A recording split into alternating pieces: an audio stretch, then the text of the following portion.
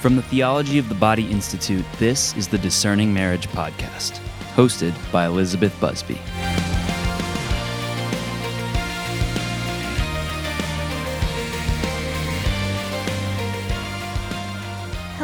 Hello, and welcome back to the Discerning Marriage Podcast. Today I have someone so exciting on this podcast, someone I'm so excited for you to meet. He is a personal friend of my husband and I. He has deeply enriched our lives. I'm so excited to share him with you. So his name is Father Blake Britton. Hey, Father Blake. Hello there. Wonderful to be with you, Elizabeth. Thank you for having me. You are welcome. Thank you for joining us. So I'm actually, for all of you guys who are listening who don't have the pleasure of knowing Father Blake yet, I'm going to go ahead and read a bio so that you kind of get to know him a little more before we dive into this. So Father Blake Britton was born and raised in the Diocese of Orlando, Florida, the oldest of 4 children. After studying opera at an art school and the Orlando Opera Company, and also singing in the Epcot Christmas. That's right. I didn't put that detail in there. I'm sorry. No, but everyone needs to know you sang at Epcot at Christmas time. He applied for the seminary at the age of 18, where he earned both a bachelor's degree in philosophy as well as a master's in divinity. He's fluently bilingual in English and Spanish and well-studied in classical Latin and biblical Greek. He's a published author and frequent guest speaker for conferences, radio programs, podcasts, retreats, and lectures. His writings are published in several national and international outlets, including Bishop Robert Barron's Word on Fire Ministries blog and the Evangelization and Culture Journal. He has also been featured in the National Catholic Register and EWTN. He's a co-host with Brandon Bott in the Brochure podcast, a show focusing on Catholic culture and millennial evangelization, which we'll talk more about later because I am pumped that finally exists. And St. Mary's Catholic Church and School in Rockledge, Florida, welcomed Father Blake in 2018, where he serves as the parochial vicar. So he's awesome. He's awesome. What his bio says, but I wanted you guys to have kind of a basic understanding of who he is, because what we're talking about today is practical, but it's also deeply theological. And so I wanted you to know that the person you're chatting with has the credentials to be able to speak like he does and commands really a lot of respect in the way that he presents the teachings of the church, because he knows what he's talking about. So anyways, hi, Father Blake. Hello there. Thank you again for having me. I'm really excited about this. It's beautiful just to see how you and I were speaking before even the podcast started, how the fruits of a good Christian friendship lead to development of things like this. So I'm just so excited to be with you and be able to share some of the fruits of that friendship, as well as just some of the graces that Christ has shared in both of our lives, you in the sacrament of marriage and me in the sacrament of holy priesthood. So it's going to be a lot of fun, and I'm excited for our audience to enjoy it. Oh, I am too. We have a long list of, I have a long list of dream episodes I want Father Blake to come on, because there are so many beautiful conversations we've had that we've loved for you guys to get to share in the graces of. But today what we're talking about is identity and discernment. So, obviously, this is the Discerning Marriage Podcast, right? You wouldn't be listening if you didn't want to try and kind of figure out if God was calling you to marriage. But before we really dive super deeply into an understanding of how to do that and some practical tips for discerning marriage, I really think it's super important to discover how to discern in general, right? I'm a big Sound of Music fan. Let's start at the very beginning. A very good place to start. I could have Father Blake sing that for you, but I'm not going to. And when Father Blake and I have talked about discernment and really what is the foundation of discernment, what's like the 1.0, right? Like, how do you get started doing it? Yeah. But obviously both of us have successfully discerned our vocations, respectively, to marriage and priesthood. But where do we get people started? And so that's why I wanted Father Blake to come on, because the fruits of those conversations in us have been really beautiful. And so, I want to share him with you. So just initial thoughts about that, the relationship between identity and discernment, Father Blake. Great question.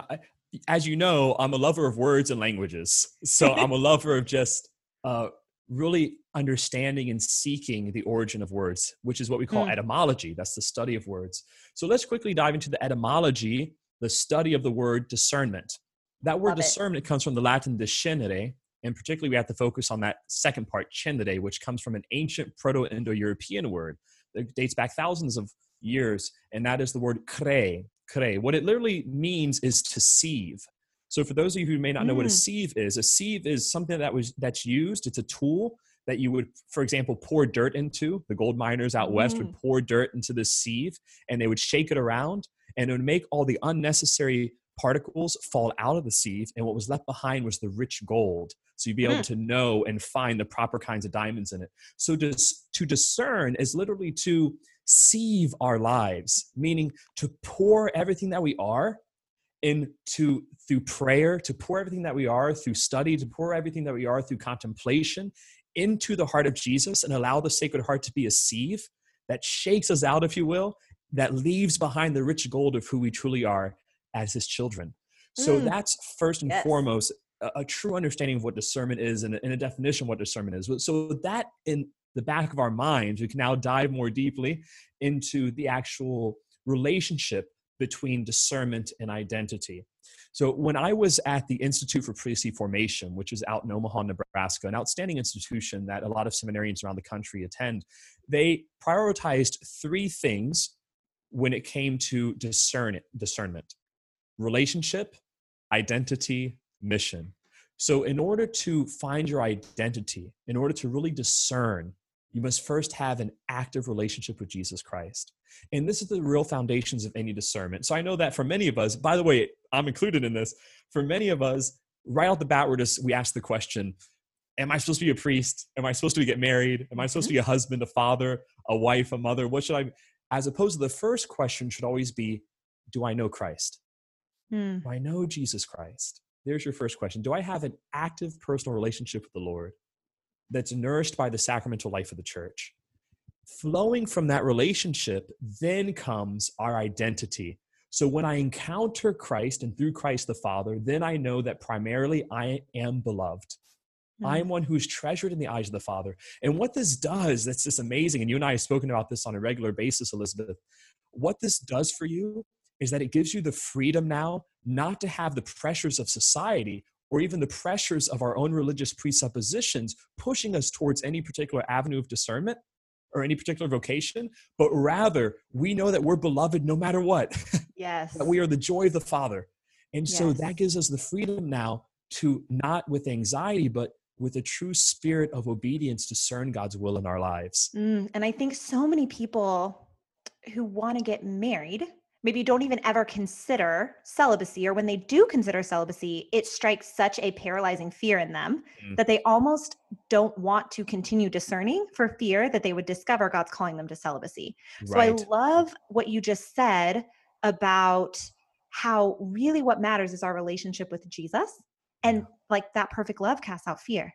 There's no reason to be afraid. And by the way, in a future episode, we're going to talk about Father Blake's priesthood and the beauty of celibacy. And we've had yummy conversations about that. I'm so excited to let y'all share those. But yes, so there is something so freeing, so liberating about truly having a relationship with Jesus and trusting that he is going to fulfill our ultimate happiness. Yeah. And a big part of that as well is the freedom also to be yourself. So Christ never calls you apart from who you are, from who he made you. So there's a wonderful rabbi who once wrote a book about vocation. And this book spoke about, on the day of your death, when you appear before the Father, he's not going to ask you why you weren't Moses. He's going to ask you why you weren't yourself.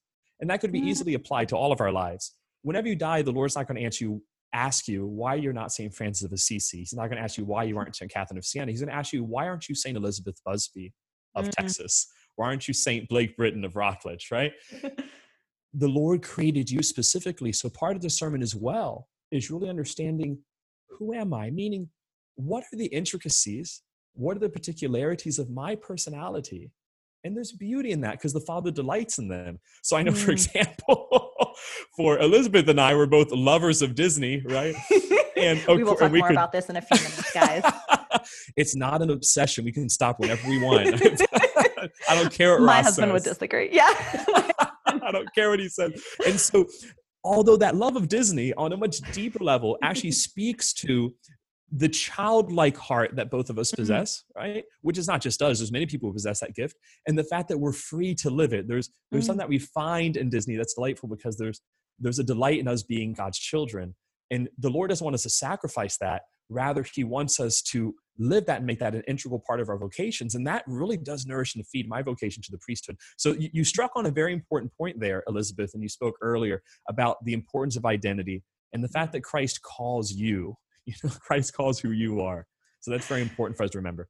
Yes, yes, yes. So when we've talked about this in the past, we have talked a lot about the crisis of the loss of identity, right? Mm, In the right. age that we're living in. And I would love it if you'd expound on that some. Sure, sure. So obviously, this is the crisis, especially of the millennial and post-millennial age, which they're now calling Gen Z. It has several contributing factors. I would say, on one level, technology is very much to blame.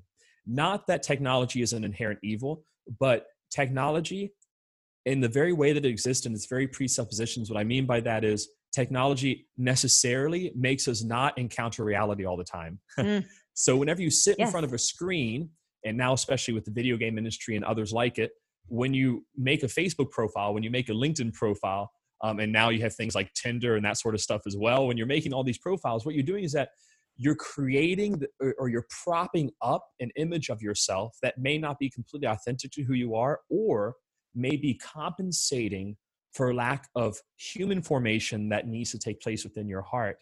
And what's happened now, especially again with the millennial and post-millennial generations, is that technology has become a compensation for that human formation, for that identity formation. So because of that, you're having this identity crisis. It's fascinating to me. Blue Cross Blue Shield released a health index in 2017 saying that 1 out of every 100 millennials suffers from major depression. That's the highest out of any rate or any generation in the United States history.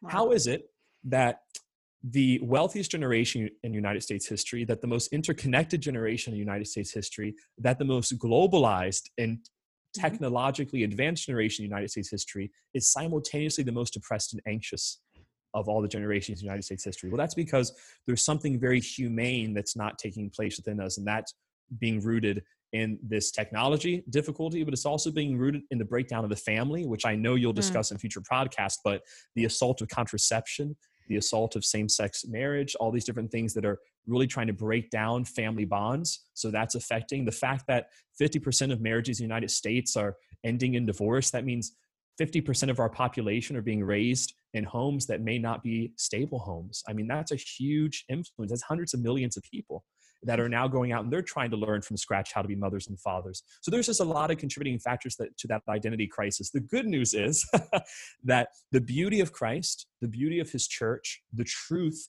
of his teachings are greater than any crisis. And that's the great news that St. John Paul II shared through his theology of the body, but also the news that the church continues to share. And that this podcast, I think, will do a wonderful job in sharing with many, many people. Please, Jesus, let it be so. So yes, I think that tapping into the things that Father Blake is saying in your own life would be even just a great place to start. Like how much of what he's saying resonates with you, you know, is this stirring up something in your heart? This is kind of where we want this dialogue to lead you to this self-examination, and where are the places in your heart where Jesus hasn't been led in yet. Right. So we've spoken about this in the past. Of course, I said it like 16 times. Everyone knows we've talked about this, Elizabeth. All right. We're gonna say that a lot, you know. Yes, I love, and we'll talk about this briefly later, but the Burrowshire podcast that you're doing with your best friend Brandon, I love. One of the things y'all do is you welcome people into the friendship that already exists. Yes.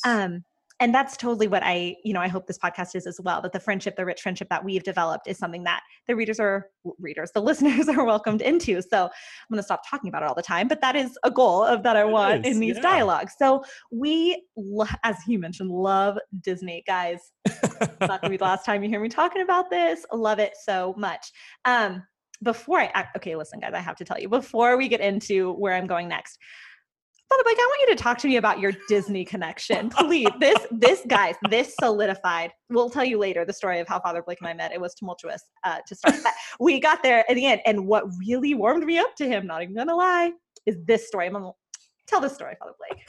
So my family has more than just a passing relationship with Disney World. I mean, I'm born and raised in the Diocese of Orlando, of course. But why? For several generations. And the reason being is that my grandfather was actually hired by the Disney Corporation, hired by Disney. By Walt himself, guys. By Walt. The Walt Disney himself. The man. In order to be the first foreman of Walt Disney World, which is pretty incredible. My grandfather was working actually in a shipyard in Tampa, and then eventually was contracted over to Disney World. And he's the one that built all of the locomotive engines that are now in Disney World. So all those trains were built by my grandfather. My grandfather has also been inducted into the Disney Hall of Fame and Disney Legends. And he Sure still, has. until this day, thank God, has a very good relationship with Roy Disney. So it really is really, really special to have that connection to my family. So I grew up going to Disney World all the time. Obviously. And just having my grandfather have such a close relationship with the Disney family and with others outside the Disney family, some of those original families in Disney World, such as the Brogies and others. There's a cool So connection. cool. So, So cool. For one of his ordination presents, I bought him this. My husband and I bought him, but really I was like, he has to have this, a book about Walt Disney's like railroad love. Because I don't know if you know about Walt, he loved railroads. They were like a big passion of his well before Disneyland existed. And it had George Britton in the book. He was like in the index in this book about Disney. Okay, we're digressing a little bit, but guys, Public is so cool. Okay, so we dialogue about Disney a lot and about how just how the Lord can use that to teach really great lessons. I mean, storytelling is something that Christ used to teach really important things, and I think that obviously there's a lot of chaff we can put it through the sieve, right? But there's still a lot of wheat that we can get out of even something like Disney. And so there's an analogy he uses here, Father Blake, that you use here. And I want you to share it with everybody. Yeah. So one of my favorite Disney movies of all time is The Lion King. The Lion King is incredibly theological on multiple levels. It's funny. I've actually used it on several retreats and talks and conferences even that I've given. Dude, I've done it too about confession. That's not what we're going with it today, but I've used it too. It's so applicable to so many things. It is. It's an incredible story, and I could go scene through scene. Dude, let's do another episode. How it applies theology. Dive into some of these. Let's do it. We'll do it. We'll save it. We're doing it. Time. But there's one particular scene I do want to highlight in regards to our conversation. And that would be right after Simba has encountered Nala, a great theology of the body moment, by the way. The fact that it's femininity, the feminine genius that summons out of Simba his call to become king of Pride Rock. But after he's had that encounter, he meets Rafiki on the rock, aka the priest. Rafiki's the priest, right? And Rafiki says, I know your father. So Simba thinks his father's dead, but Rafiki knows that his father is alive, but in a new and more profound way than Simba could ever imagine. And so Rafiki leads Simba through this thicket. And along this way, Simba is being choked by vines and he's tripping and he's falling. Of course, this is a great illustration of life. We all trip and fall sometimes. We're trying to discern our true vocations. We get choked by the vines of our personal sin. We get choked by the vines of others who may be trying to impose their own views or their own perspectives upon us. But Christ is always leading us through his church to the truth. And what does Rafiki lead him to? Water, to a pond, baptism. Baptism. Leads him to this pond. Simba looks into it, and he at first only sees his reflection, but Rafiki says something so profound. He says, look harder. In other words, look deeper, look deeper. And Simba looks deeper into the water, and what does he see? A reflection of his father. And that, of course, is the great scene when Mufasa appears in the heavens and says, you are my beloved son. You're I've my heard that beloved before. son. Where have I heard that? Yeah, right. Doesn't it sound familiar? A baptism in the River Jordan, right? So this is literally this Jordan theophanic. That means this moment of revelation that when God reveals himself. This is a moment when Mufasa reveals to Simba his true identity. You're my beloved son. This is what Christ does for us as the children of his Father. My brothers and sisters, the whole purpose of Satan, the whole purpose of the enemy is to warp our identity as precious beloved children of God. And the more that he's able to warp that through leading us to temptation of sin, the less and less we're able to reconcile with our vocations. And this is why Elizabeth and I mentioned at the beginning how important it is to be living in the state of grace, to be living a life of grace, to have a personal active relationship with Christ before we actually authentically discern our vocations. We have to really redeem and reclaim the dignity of who we are as God's children. Once that's done, then the Father is ready to reveal our vocation. Mufasa first helps Simba reclaim his identity, and then he says, remember who you are. You are a king. That's who you are. My brothers and sisters, remember who you are. You are kings and queens. You are sons and daughters of the Father. You are precious. You are beloved. You're beautiful. You're held in the palm of his hands. If we understand that truth, our vocations will come very obvious to us relatively quickly. have goosebumps, guys. I love it. I love it so much. So if someone wanted to dive deeper into this topic, right, this was something that really was striking chords with them. What do you suggest they do? Yeah.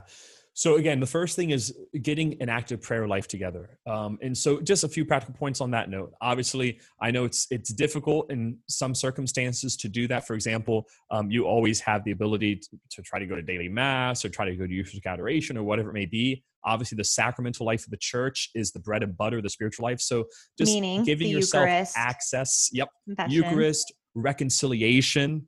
I go to confession once a month.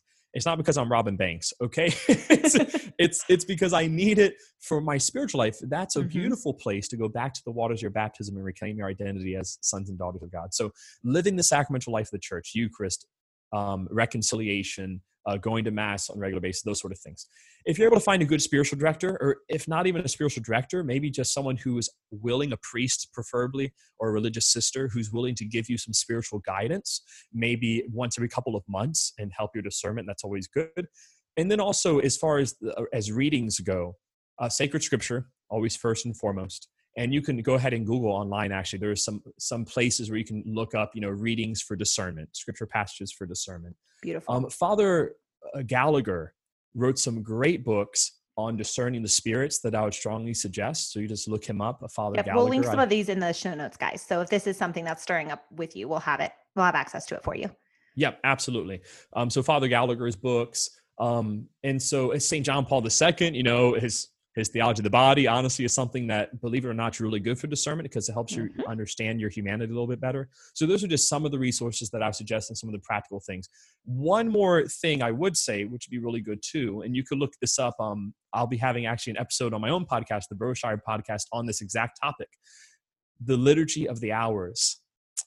So the Liturgy of the Hours, for those of you who may not be familiar with it, is the universal prayer of the church. It's the second highest form of liturgy outside of the Mass. And this is something that any person who is baptized is allowed to do in the comfort of their own home. And this is a way for us to plug into the beating heart of Mother Church. So the more and more that we plug into the heart of the church, the more and more that we're sharing in the life of Christ, honestly, the more and more clear our discernment will become. So those are just a few of the immediate suggestions that I would give. I love it. So if someone's sitting here and is listening to you and hasn't prayed, maybe ever, doesn't have any sort of developed prayer life, maybe there's a desire for it, but they've just never gotten around to it, or maybe they are in a period of suffering and so they've distanced themselves from the Lord in that. What is one practical tip related to identity and prayer? Like if they, you get to work or you get home from work, wherever you're listening to this, or you're done, you've finished folding laundry, whatever you're doing, and you're like, I really want to pray. I really want to pray. I know you gave us lots of options just now, but maybe what's the easiest? Like what's the simple, just give us one tip if they're like, I really got to get back into praying or get into praying in general. What do you think that they could do tonight? Yeah. Your spiritual life never exists apart from reality. Christ is in what's right in front of you. Okay. And so your spiritual life, beginning an authentic prayer life, is not going to be something apart from, it's not like you have to go do something extraordinary. If you haven't prayed in a long time, or you just always wondered how to pray, what you do is at that moment, fall on your knees and say that exact thing to Jesus Christ. Like, God loves you. He wants to meet you where you may not think he is. And this is what I share with people in confession all the time. They come to me after 30 years of not going to confession. They say, Father, my soul is too dark. It's too ugly. God could never love someone like me. And I always let them know Christ loves what's broken the most. This is the whole point of the cross. This is why whenever he resurrects from the dead, he shows his wounds. Those are his identifying aspects. These are what reveal essentially who he is his brokenness. God has incorporated through Christ brokenness into divinity. And now brokenness becomes actually the fullness of the revelation of divinity. So going to that place of authenticity, going to where your heart is at that moment, that's where prayer really starts. Lord Jesus, I don't even know how to pray, Lord. I don't even know if you're there. All I know is that I love you, or at least if that's not true, that I want to. And as Teresa of Avila will say, our desire to want is sufficient for Christ to make a saint. Our desire to want is sufficient for Christ to make a saint. So start right there. Start from the truth. The truth is I haven't prayed. The truth is I don't know what I'm doing. Good. Good. The apostles didn't either. most of the time I don't know what I'm doing. I just ask Jesus. I'm like, Lord, lead me in my poverty. And he's always so generous in doing that. So don't be discouraged at all. And I promise you, starting that place of authenticity, the Lord will lead it from there. I love it. Perfect. Well, this has just been such a joy, and I'm so excited to get to contribute to sharing you with the world. I know you have a lot of other places that the Lord is using your gifts, particularly Word on Fire and the Boroughshire podcast. But I'm so excited to have you with me on this mission. So if you guys loved what you heard from Father Blake, I really want to direct you to his podcast that he has with his best friend, Brandon. They are doing some really, really wonderful stuff over there. So it's the Boroughshire podcast. You can find it wherever you found this podcast. It'll be there too. And he also has some phenomenal articles on Word on Fire and where else? Anywhere else? Yes, so mainly through the Word on Fire blog, the Evangelization and Culture magazine. So there are a couple of different places. Thank God that the Lord's been very generous in allowing me to serve him. So I'm thankful for that. Amen. Well, we are so thankful for you. And we are just so excited to get to launch this podcast with you, kind of helping us out at the helm. And thank you so much. Please keep all of us in your prayers. And let me just say this. I want to thank you, Elizabeth. I truly do. And I want to thank those who are helping you put this podcast together. Thank you for inviting me to be a guest. But a podcast such as this is incredibly needed. I can tell you as a pastor of souls, the amount of men and women that I am regularly counseling who are attempting to discern their state of life, specifically discern a vocation of marriage. Marriage is one of these 7 sacraments. It's not just a very important thing in the life of the church. It's not just something that's really, really good. It is a sacrament. It is literally one of the ways that Christ reveals himself tangibly in history, in the world. And so helping men and women discern this vocation is incredibly vital. So I just want to thank you. I think this podcast is filling a very important lacuna, if you will, in the realm of Catholic podcast. And I'm hoping that it will be able to continue cooperating with other podcasts in the future. I know the Lord's been blessing many and inspiring many wonderful Catholic speakers such as yourself to do this. So I just thank God for you and thank you for this podcast. And I pray that it will continue to bless many hearts as it's blessed mine today. Thanks be to God. All right. Well, I'll talk to you later, Father Blake. All right. See you later. God bless. Bye. Bye.